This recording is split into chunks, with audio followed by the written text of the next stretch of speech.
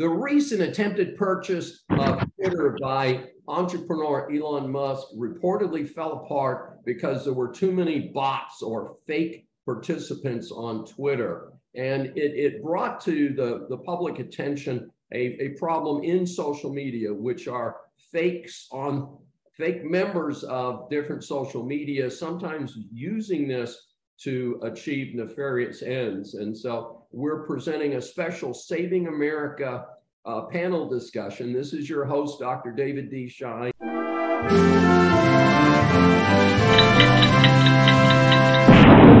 Now, the case involving my client here in Atlanta, sophisticated individual. I would never, now that I've got to know him, I would never thought he would be defrauded by something like this.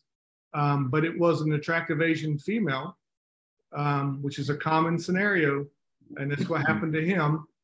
Befriended him. They first started talking about gym exercises and working out and health and eating right and healthy. And then she referred to my uncle has this investment where he's working well. This is where it gets tricky and some red flags should start going up. Wanted him to invest using cryptocurrency. They were speaking on WhatsApp. Now WhatsApp is encrypted end to end. So it's very hard now when you want to, law enforcement needs to trace this. It's hard to find these calls and find out who you're talking with. So they were using WhatsApp, paid for it in Bitcoin. And then my client was trading in precious metals, primarily gold. And on a platform on the phone where he could see what his investments were and they were doing well. So he invested more and more money.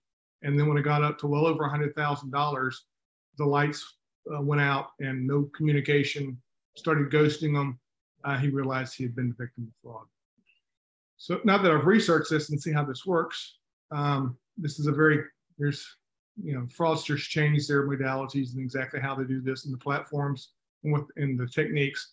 But basically, they're gaining trust. They're telling you to invest in something. You think you're doing well. You put more money in, and then you realize you've been defrauded. Now, we brought this case to the FBI and currently being pursued, but chances are not hopeful. First of all, these actors are probably overseas, highly probable. Some of them in the Southeast Asia area where a lot of these frauds are happening, but it could be anywhere. It could be former Russian republics, could be Russia, could be in the US, it really could be anywhere. Because of the techniques they're using of using WhatsApp and cryptocurrencies. Now, my client used Bitcoin, which is very traceable. That's misunderstanding that you can't trace cryptocurrencies. Some you can, some you can't. But Bitcoin is very traceable. However, that just because you can trace it doesn't mean you know which wallet it's going to and who's the owner. Mm-hmm. So it makes it very difficult for these individuals to recoup their monies. Former friend of mine and current head of the San Francisco office was just recently interviewed by some of the media, and they're seeing a big spike in this LinkedIn fraud. I'm sure it's in San Francisco, but it's everywhere across the US and probably the world.